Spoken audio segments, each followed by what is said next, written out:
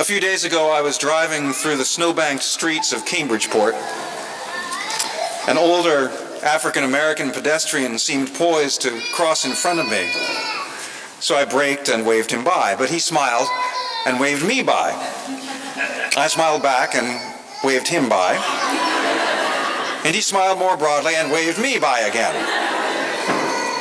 This Alphonse and Gaston routine might have gone on for some time. I feel that way sometimes myself. So anyway, I smiled back and waved him by. He smiled more broadly and waved me by again. And this routine might have gone on for some time, but then he pantomimed that he wasn't actually intending to cross the street at all, but rather to turn at the corner. We both smiled as I accelerated past him. It was a pleasant, ordinary interaction between two strangers. But as I drove away, tears filled my eyes. Not because I'd had a pleasant, ordinary interaction with an African American. Pleasant and ordinary interactions across race, thank God, happen all the time, despite all our history of pain and conflict. I cried because I wondered if our interaction might have been a little lighter, a little friendlier, a little more trusting, because we both knew that President-elect Barack Obama would soon be installed in the White House. And since Obama carried the People's Republic of Cambridge with 90% of the vote, we both knew we'd both very likely helped put him there. Ever since November 4, for me, just walking around the city has been an exercise in uplift. In the faces of so many different races and backgrounds, in the cacophony of so many different languages, instead of the ghosts of oppressions past or the victims of oppressions present, I thought I beheld a host of angels heralding hope and possibility. And wasn't last Tuesday amazing? President Barack Hussein Obama.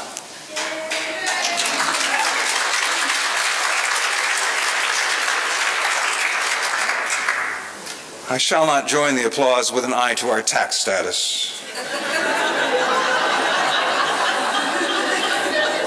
But I will just say again, President Barack Hussein Obama. First Lady Michelle Obama, first daughters Malia and Sasha, the first family, the first African American President of the United States of America, taking the oath of office in the brilliant sunlight of a brighter day. Even Chief Justice Roberts' fugitive adverb could not dim the moment. Amazing. But the younger you are, the less amazing it is. When you've grown up with a national holiday honoring Martin Luther King Jr., with Rihanna and Chris Brown and Lil Wayne on top of the charts, with Will Smith, Denzel Washington, and Halle Berry on top of the box office, with Michael Jordan and Tiger Woods and Venus and Serena Williams on top of their game. Of course, Obama is not our first African-American president. James Earl Jones, Morgan Freeman got there first in the movies. Dennis Haysbert is presidential every week on television. Hell, in the movies, Morgan Freeman wasn't just a president, he was God Almighty.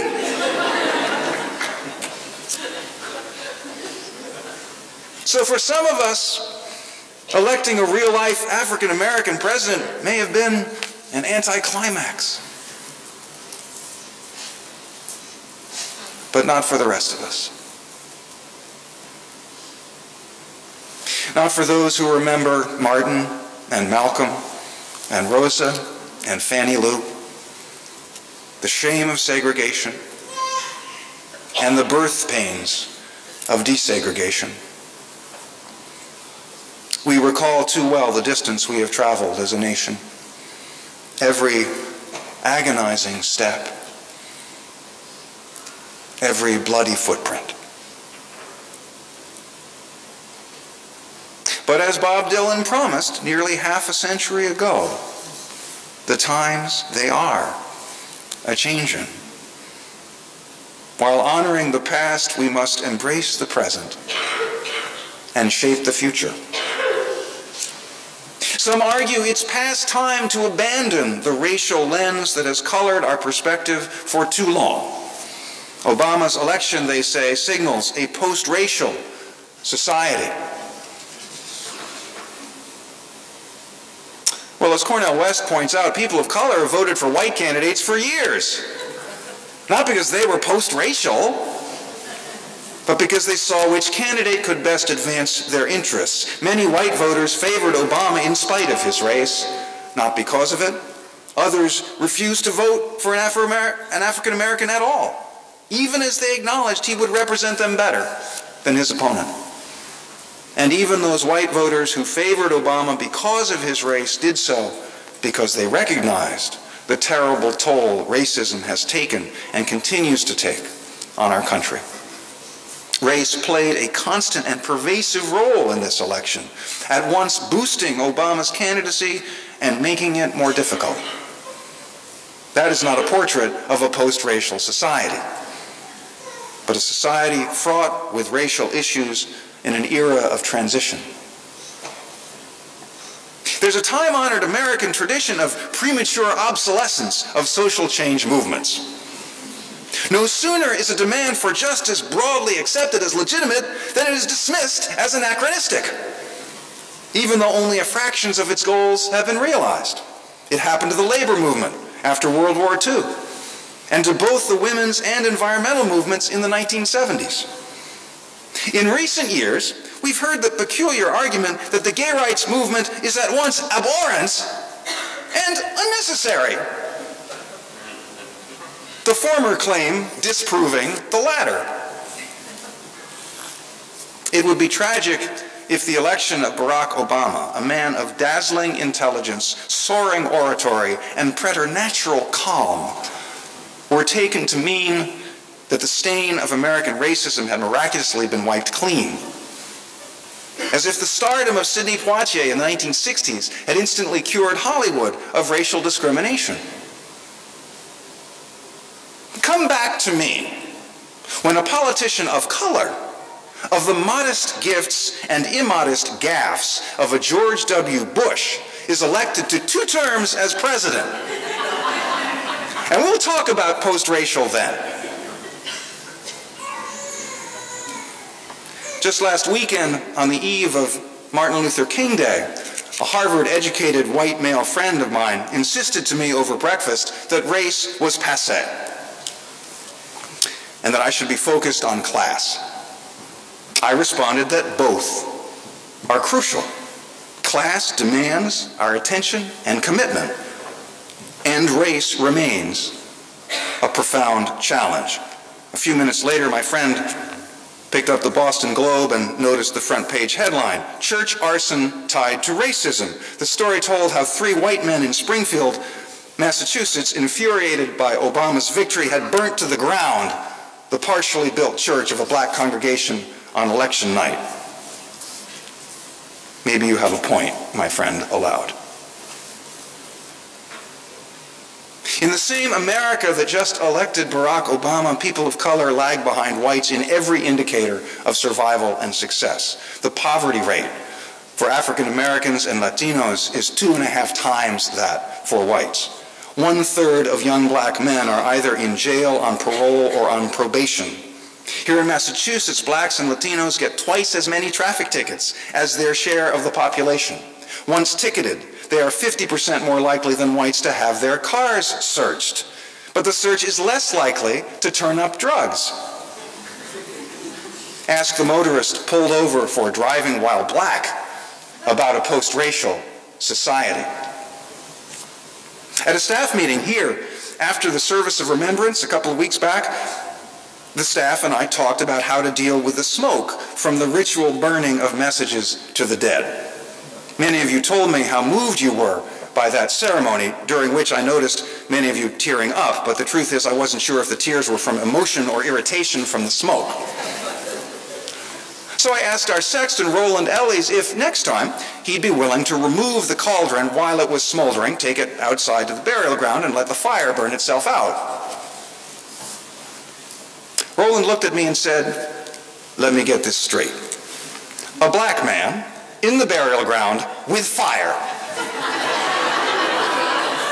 You're going to get me arrested." Ask Roland about a post-racial society. The election of Barack Obama is a watershed, not a revolution. Racism persists, and the struggle for justice continues. As Unitarian Universalists, we must be part of that struggle, demanding equal opportunity, challenging privilege and oppression wherever we encounter it, and building the beloved community in our own congregations. Last Tuesday, the Standing Committee voted to recommend hiring a 3/4-time Director of Religious Education, part-time youth staff, and a full-time assistant minister, whom the congregation may later call as a settled associate. The plan is to seek a minister of color to lead and encourage racial and cultural diversity in our congregation, inspire and coordinate congregational justice-making in the broader community, strengthen bonds of community within the congregation, and also handle other ministerial tasks like preaching, pastoral care, and adult spiritual education. The congregation will vote on this recommendation 2 weeks from today.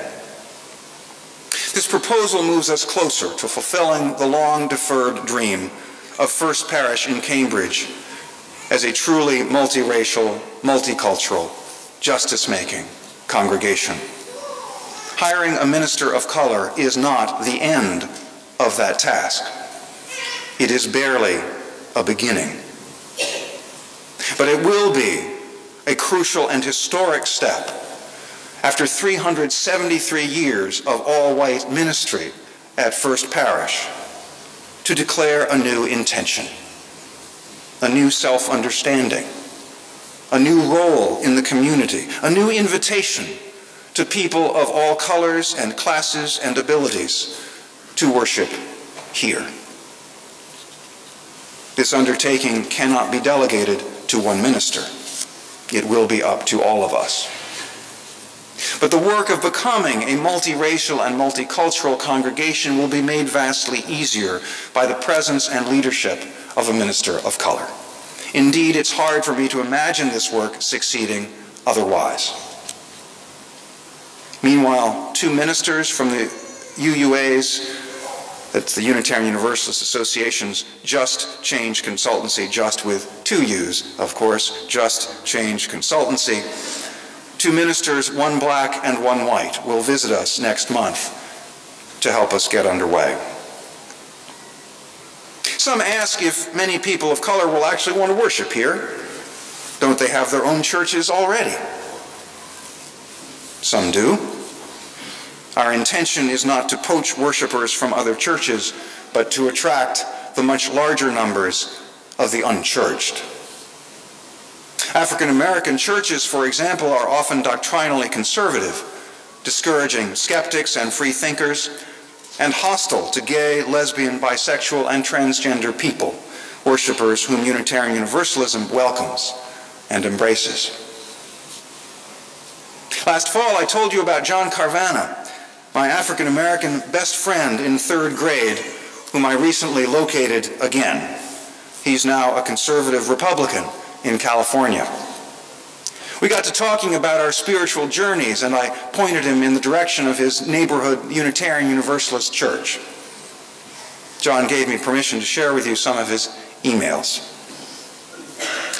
October 20th. My wife Joanne and I went to a local non-denominational church this past weekend. Like you, I became disenchanted with the traditional church some time back. The traditional version of God as this guy sitting in the sky looking down on all of us with a thunderbolt in hand was a bit too much. Anyway, the first thing we find out is that that church opposes gay marriage and is urging people to vote to have the law repealed this November. Joanne and I find this hard to accept in view of the fact that we are an interracial couple, and years ago it was against the law in many states for us to marry. More important, we believe that God wants us to love one another. Period. If we choose to love someone of the same sex or gender, the God we believe in, who is a God of understanding, love, and mercy, would not condemn us to burn in hell, if there is such a place. So we recognized that we did not belong and left.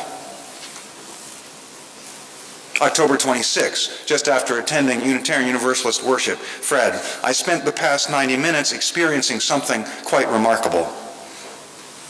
I was in a place where so much love and fellowship filled the room that it was hard for me to remain contained. I found myself among friends whom I was meeting for the first time. I had to fight back tears that weren't from sadness. It was more like my soul just opening up. I heard, I felt, I knew I was home. December 9. Joanne and I have been attending church over the last 5 weeks, and we're ready to become members.